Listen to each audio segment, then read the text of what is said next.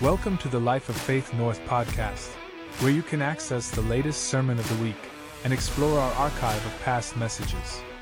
To access other resources or view live content, please visit us on YouTube at youtube.com/Life of Faith North. We hope you will find this message encouraging and uplifting as you listen.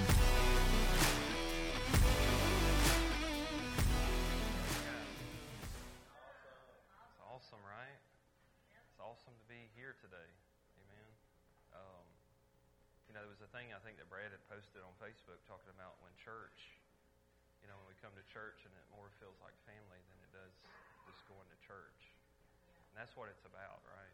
Just coming together and just glorifying God and celebrating Him for who He is. Amen? So, it's really good. So, I'm excited a little bit. Let's just be all honest, right? Let's just throw it out there on the table. So there's some things that I feel like God's placed in my heart to share with you guys this morning. So we'll kind of get to that. But how many of y'all enjoying some of the things that Brad's been teaching about soul, spirit, and body? Caleb? He's awesome, man.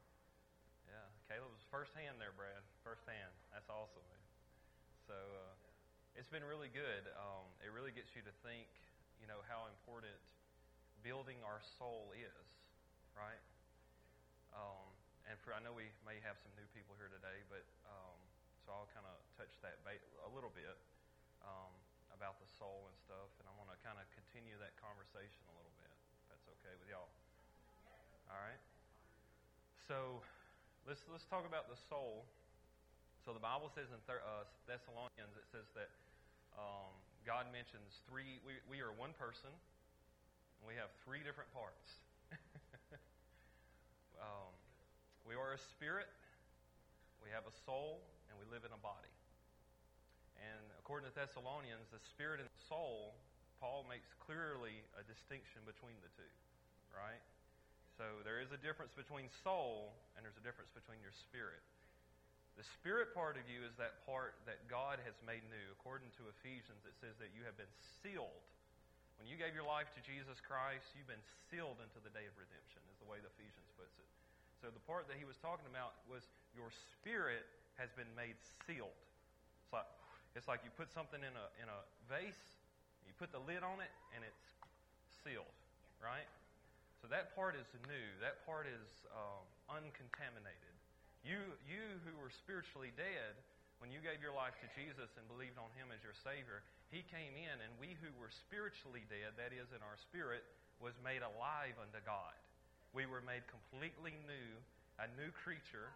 Old things have passed away, and all things have become new. So you're sealed, right? Amen? So your soul, though, and Brad and some people Tuesday said, I should do something on the board. I'm going to point to the board, okay? But as you can see, your soul, though, where that differs is your soul is that part of your mind. That's that part of your will. That's your emotions. That's your perspectives. It wraps up into your personality. It wraps up into how you think, how you process things and stuff when that comes that way. But that is your soul. That's that part, that mental, your dominant thought processes. Like, what are you dominantly thinking? That's where all the soul is. And then the body is this.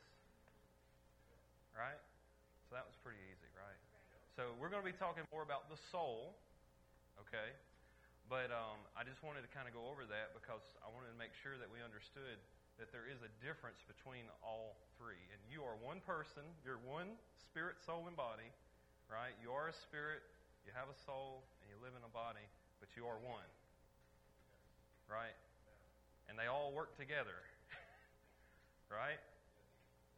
Okay. All right, so we're good. So let's talk about the soul just a minute.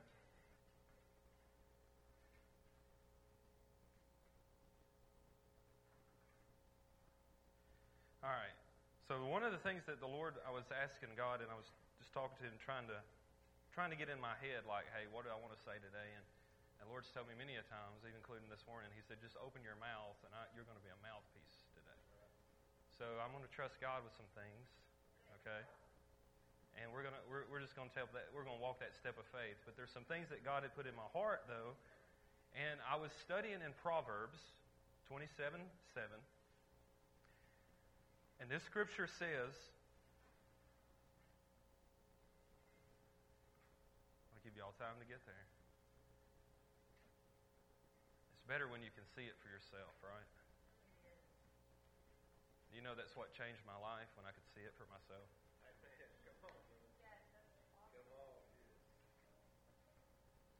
Proverbs 27:7, and I will be using different scriptures as we go along, but this is one that the Lord was putting on my heart, and it kind of fits along, I think, a little bit of what He was doing this morning in worship too. So we're talking about the soul, we're talking about that mind, that will, the emotions, how our processing, our thinking.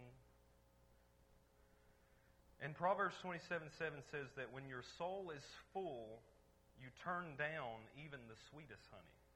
But when your soul is starving, every bitter thing becomes sweet. And that word turn down means literally you trample it down. In other words, you walk on it. Okay? So, when I was reading this scripture and I was going through the Bible, and I said, okay, my Bible app, and there's many apps out there that'll do it, you can actually search for soul. Even if you get like a Greek or Hebrew concordance, you can even search for that word soul in the entire Hebrew, and it'll give you every single verse that references it. So I thought, okay, Lord, well, I'm going to be talking about soul, so let's just figure out some scriptures that go along with the soul. How about that? So I came across this one, and this is the one that the Lord had put in my heart, in my spirit. But your soul, it says that when your soul is full, you turn down even the sweetest honey. But when your soul is starving, every bitter thing becomes sweet. So your soul can determine even how food tastes. Right? Wow. Your soul can determine, it says that when it's full, you can turn down even the sweetest honey. But if it's starving, even the very bitter things become sweet. So your soul can even dictate and determine how your food tastes. All right? So check this out. Then this led me to other questions. So I started asking questions, right? And so one of the questions that I asked the Lord, and I said, so what does it mean that when my soul is full? Right?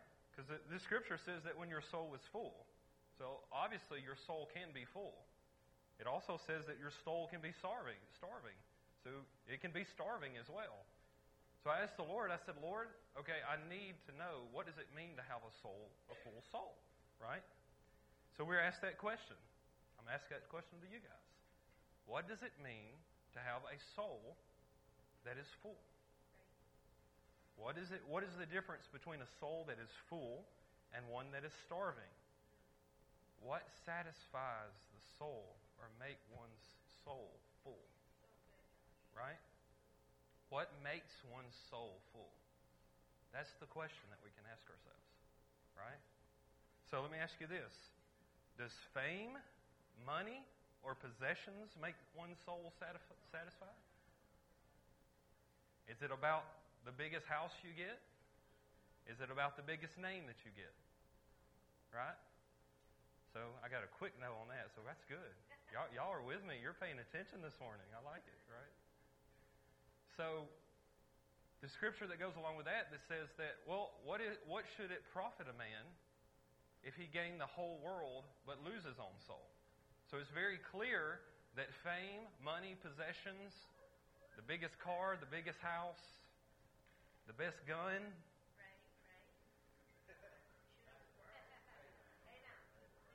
the biggest trophy rack, right? Obviously, those things are good, well-intentioned, but, what should it gain if you gain all that but lose your soul? So it means, obviously, your soul being full has nothing specifically tied to each individually one of those things. So y'all want to know, well, what makes my soul full, right? Yes. Y'all want to know? Yes. All right, so let's look over at Psalms 107.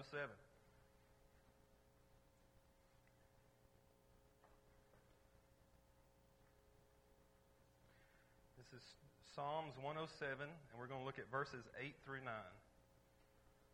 And when you get there, say amen. All right, just make sure you're all with me. Psalms 107, chapter 107, verses 8 and 9. And here's your answer. Y'all ready? Yes. Oh, that men would give thanks to the Lord for His goodness and for His wonderful works to the children of men. You ready? For He satisfies the longing soul and fills the hungry soul with goodness. So a soul that is full, a soul that is satisfied, can be satisfied and full because of who God is in their life. For He is the one that satisfies the soul. And He is the one that fills that soul with goodness. A full soul is one who sees the goodness of God and sees Him in their life. That is what it means to have a satisfied soul. It is to know God. And it is to know the wonderful works of His hands.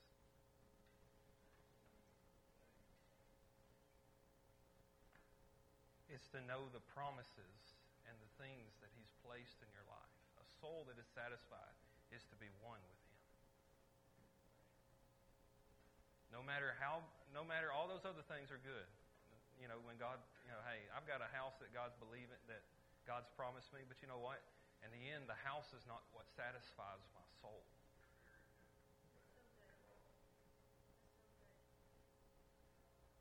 You know, it's not. It's God that satisfies me. It's my relationship with Him. That's what satisfies my soul. Amen? So for those, it says it satisfies the longing soul. Are y'all one of those that you're like going to and fro? Sometimes I get my hands in so many fires, you know. You're going to and fro, right? You're trying to figure it out, right? You're trying to, and you're at that state of you're like, well, do I do this? Do I do that? And the Lord's like, look, let me satisfy you. He satisfies the longing soul, the one that's been searching. He satisfies you. So a satisfied soul is a soul that knows the Lord and is filled with His goodness. Can we take a minute there? Father, we just thank You. Thank You so much for Your goodness.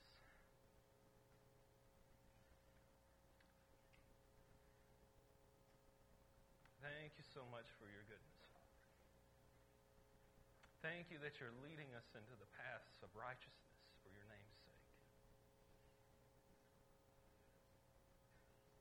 Thank You that, Father, that You've already saw down the road and You've done seen the things where we're headed, and that the path is good and You're rejoicing and You're joyful. But just thank You so much for Your goodness. Thank You, Lord, that You've already prepared the things before us. That You've already prepared the table for us. That You've already prepared the meal. And all You're saying, Lord, is for us to come and sit. Come join You at Your table. That You've come. It's like Zacchaeus, and I'm coming to Your house today. That You want to satisfy us with Your goodness. Your tender mercies that are towards us. Even though that we don't deserve them. We didn't do anything to deserve them. But because of Jesus and the love that You've shed for us, Lord, You have shown us Your goodness. You have shown us Your goodness. Let our souls be filled to the top. Let our souls be overwhelming full of Your unshakable goodness. That we are confident. That we are victorious. And that there is nothing that will stand in our way because of your overshadowing goodness that you've gave to us. Thank you so much, Jesus. Thank you, Father. Amen. Amen. So we know that the soul is the mind, the will, the emotions. The next thing that the Lord had showed me was what about our perspective, right?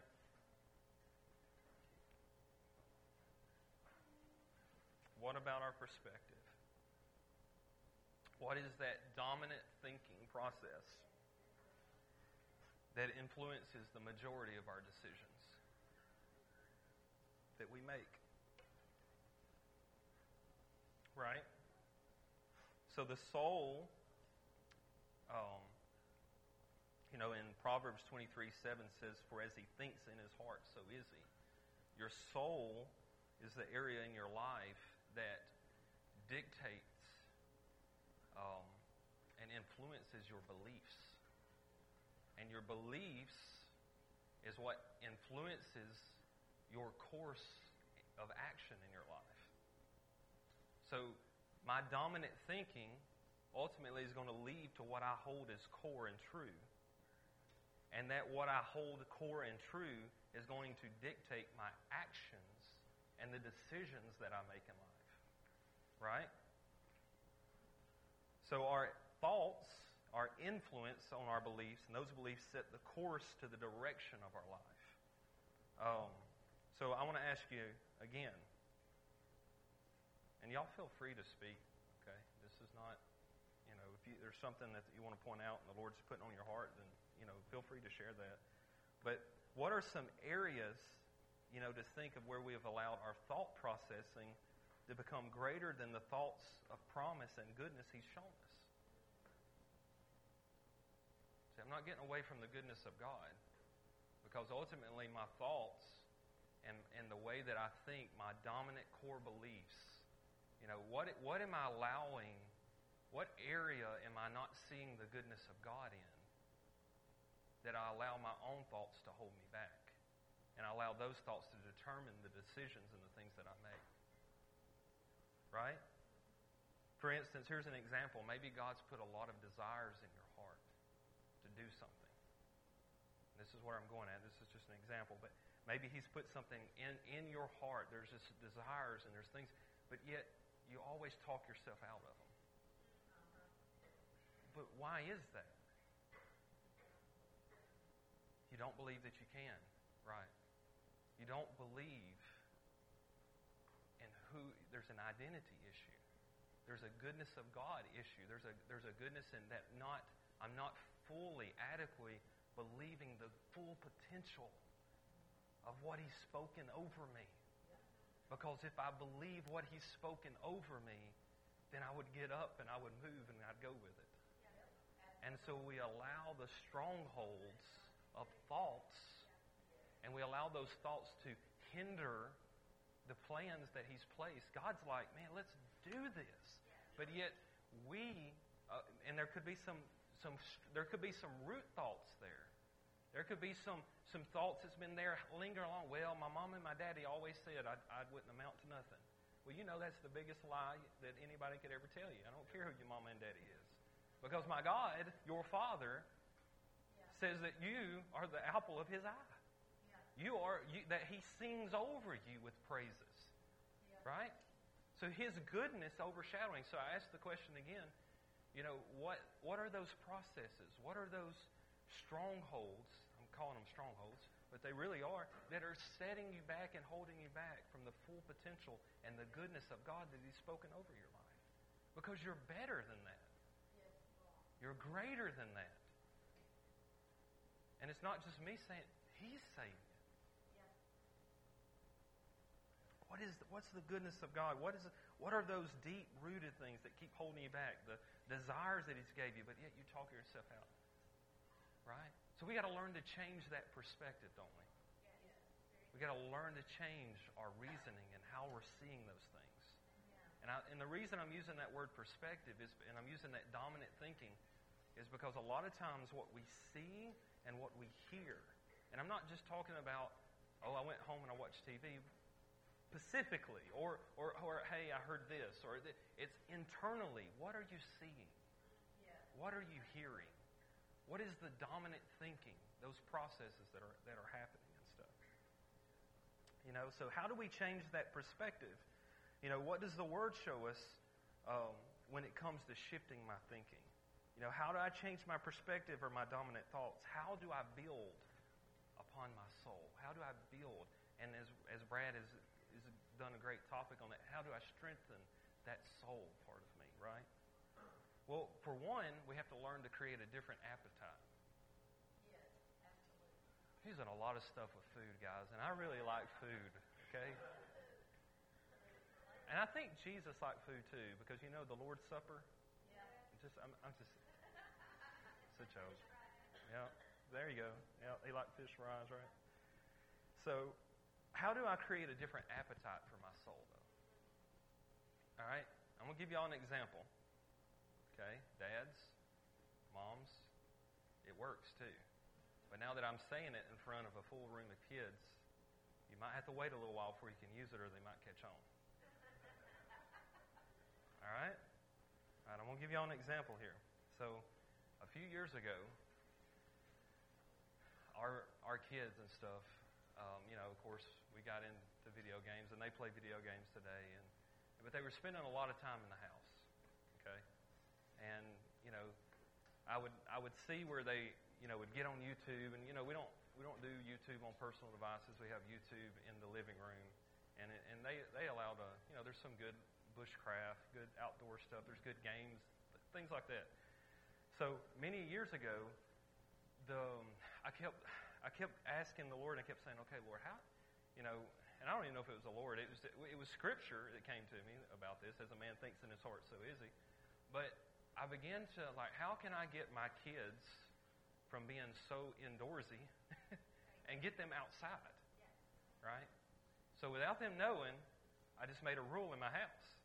I said, you can't watch anything on YouTube except outdoors, bushcraft, building forts, and that kind of thing. So I made a rule, and I said, you're free to watch YouTube, but it has to be on these topics. So the next thing I know, I'm coming home. Here's my kids. They're outside. They're building stuff, and I'm thinking, well, how about that? It actually works, right? And Danielle knows, because I told her what I was doing, But so my thing is, we have to learn to create a different appetite. We have to create an appetite for those things of the Spirit, and not necessarily the things of the flesh. There's a choice there of creating a different appetite. Okay, James 1, and let me show you the scripture in James 1:21. It says, therefore lay aside all filthiness and overflow of wickedness, and receive with meekness the implanted word. James 1:21. It says, receive with meekness the implanted word, which is what? Able to save your spirit. That ain't what it said. It said soul, didn't it? And so when it says save, if you look that up in the Greek, that's the word sozo. And that word sozo means to save, make whole, heal, and be whole. Right? So when it's saying save, if I want to heal my soul, then if I take the scripture here in James, what am I doing? I am receiving the implanted word, which is able to what? Heal or save my soul. So if I want to change my appetite, I change what I'm receiving. Right? I change the way I'm hearing. I change the way I'm seeing. I learn to receive God's word and the things that He's spoken over me. I learn to receive His promises. I look into the law of liberty, the perfect word of God, and I begin to see that mirror of myself as the word shows me. Right? I don't look to the world to tell me my identity. I look to the Word of God, and through that mirror of that perfect law of liberty, He shows me who I am. Amen. Does that make sense? Okay.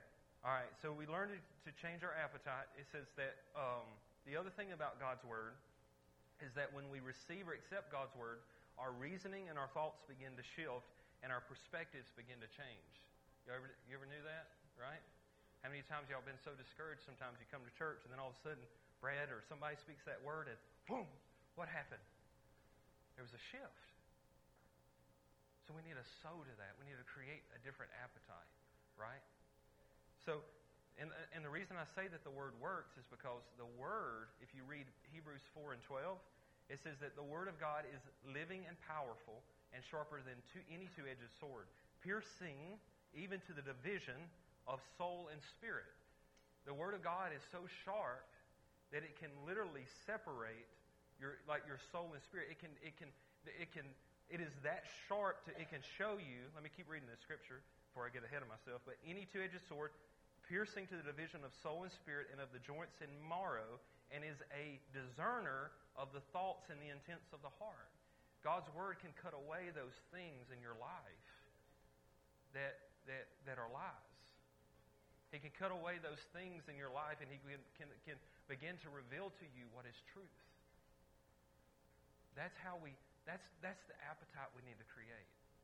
I want to know more about your truth, and I want to build my soul against all the wrong believing and thoughts and lies that I've held on for so long. That's the shift. That's the changing the perspective. Another scripture to go along with that is 2 Corinthians 10, chapter 10, verses 4 through 5. For it says that the weapons of our warfare are not carnal, but mighty in God for pulling down strongholds, casting down arguments or imaginations, and every high thing that exalts itself against the knowledge of God, and bringing every thought into captivity to the obedience of Christ. You know, for a long time, I used to know this scripture really well, and I used to struggle in how I thought, right? How I thought about myself. I lived in a constant place of condemnation and just pulling myself down in shame, okay? And I'm like, well, Lord, I'm casting those thoughts out. I'm casting those thoughts out, and I'm picking it back up, and I'm picking it back up. I know I ain't the only one that's done that. But you know where real transformation happens? This scripture does not say just to cast down thoughts. How many of y'all believe in context? Right? You believe in context, right? So you have to take scripture as a whole and put it together. Right? You don't just take parts of scriptures. All right? So this, in context, doesn't say just to cast thoughts down. It says to cast them down against the obedience of Christ. It says to cast down arguments against the knowledge of God. And what that's saying, and what the Lord spoke to me about that, is that when I cast a thought down, and this is really where it hit me, and transformation began to take place, is that when I cast a thought down, I replace it with the truth. I take it captive. Nope, that's it. No more. But it's not just taking it captive. It's taking it captive and replacing it with the truth and the knowledge of God, of who you know Him to be. If you believe in His goodness, then you take the goodness in God and say, nope, that ain't for me. Well, I'll always be this way. I won't change, y'all. Nope. God says, you're more than enough. I've made you more than conqueror. So you take the truth of His Word and you place it against the things that you take it captive.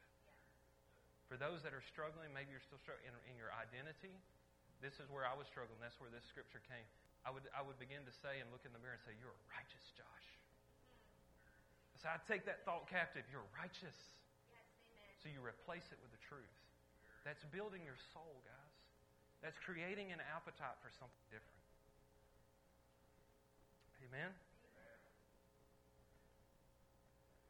Thank you, Jesus. The other thing that the Lord was sharing me is to be intentional. I ain't getting it. I got one amen, praise God. Right? Be intentional. Right?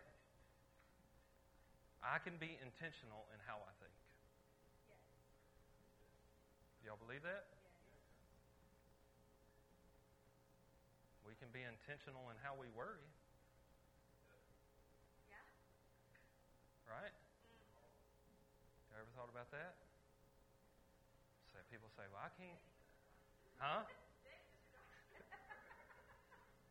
I can't think about God all day long. Why? You can worry all day long. Why?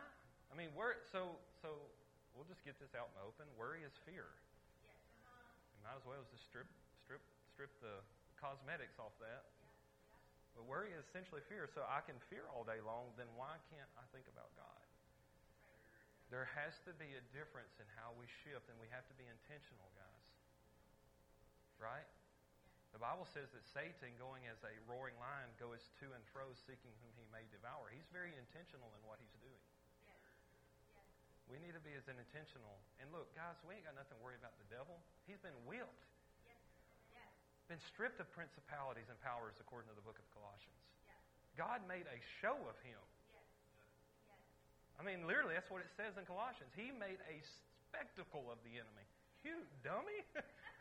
Look at what and so we have nothing to fear, or we don't have nothing to worry. But all I'm saying is we should be intentional of the things that God has given us, right?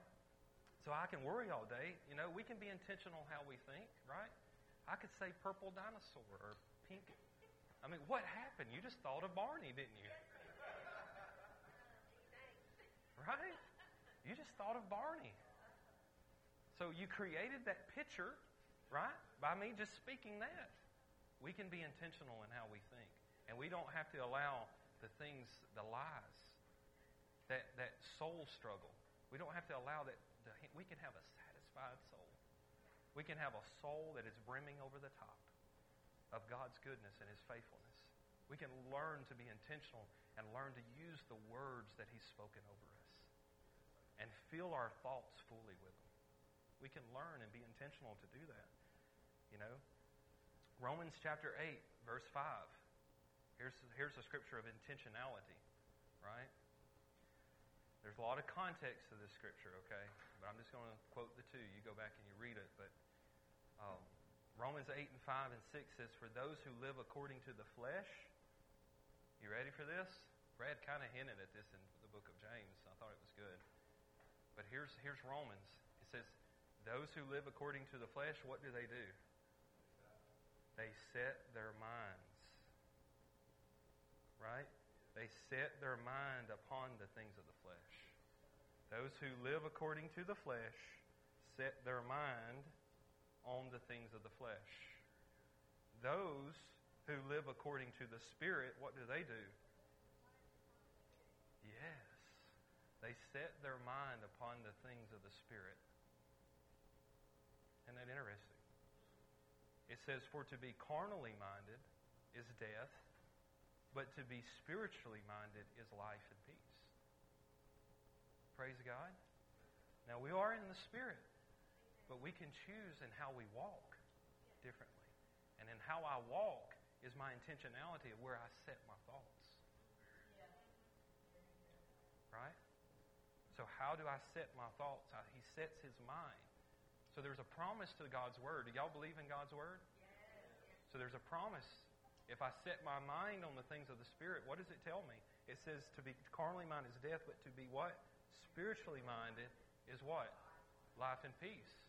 So here's another overshadowing of God's goodness and a soul that is being full and being satisfied with those things of the Spirit.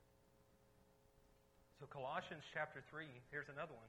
He says, "If then you were raised with Christ, seek those things which are above, where Christ is, sitting at the right hand of God." Here we go. "Set your mind on things above, not on the things of the earth, for you died and your life is hidden with Christ in God." So here's another scripture of intentionality. He tells us what? Set my mind. Shift my perspective. Change my thinking. Take things captive, but not just captive. Replace it with the truth of God's grace, of His grace, and knowing the goodness and the favor that He's already spoken. Replace it with the truth of His Word.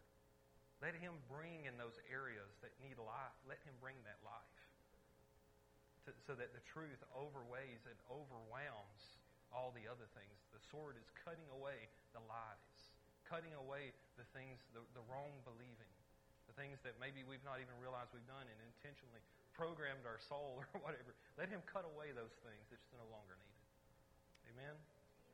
Philippians 4:8. Man, I'm really getting on the intentionality part, right? Philippians 4:8 says, "Finally, brethren, whatever things are true, whatever things are noble, whatever things are just, whatever things are pure, whatever things are lovely, whatever things are a good report, if there is any virtue, if there is any praiseworthy, meditate on these things." We should meditate on those things. So what is that? What is he talking about? Meditate. He's talking about our thinking. He's talking about our soul. Okay? And then I'm going to end here with Proverbs chapter 4 and 20 about intentionality. And it says that, "My son, give attention to my words. Incline your ear to my sayings. Do not let them depart from your eyes. Keep them in the midst of your heart." It says, "For they are life to those who find them, and health to all their flesh. Keep your heart with all diligence, for out of it spring the issues of life." So God's Word, and when we're talking about His Word, we're taking it from a perspective to understand that the words that God is speaking is truth. And that truth that comes in brings life into who I am. For it says that the Word of God is what? Spirit. It's quick. Right? New King James or King James calls it quick. That word quick is life-giving. It's sharp.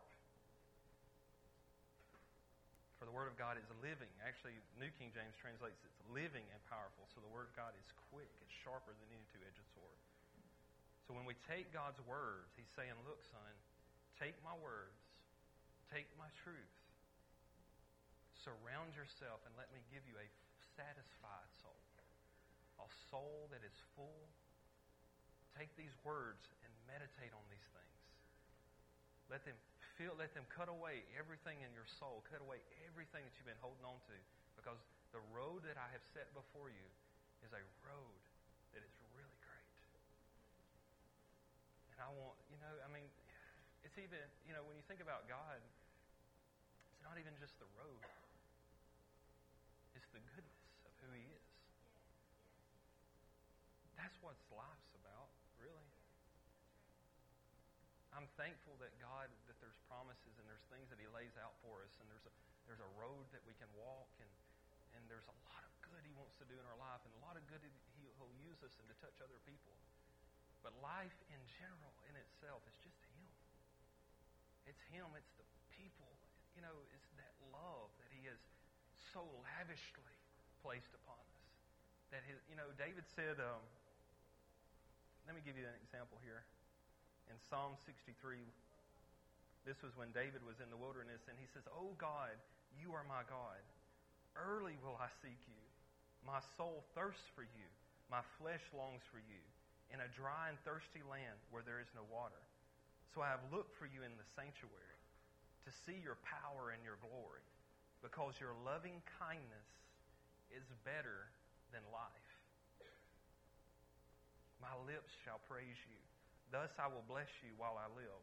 I will lift up my hands in your name, and my soul shall be satisfied as with marrow and fatness, and my mouth shall praise you with joyful lips." Think about what David said. He says that your loving kindness is better than life.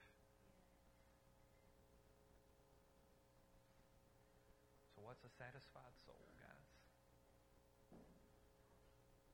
Yeah, to know Him. That's true. This is eternal life, that they may know Him, God, and Jesus Christ, whom you have sent. Amen?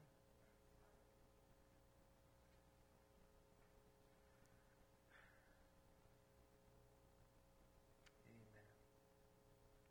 I hope I've encouraged you guys.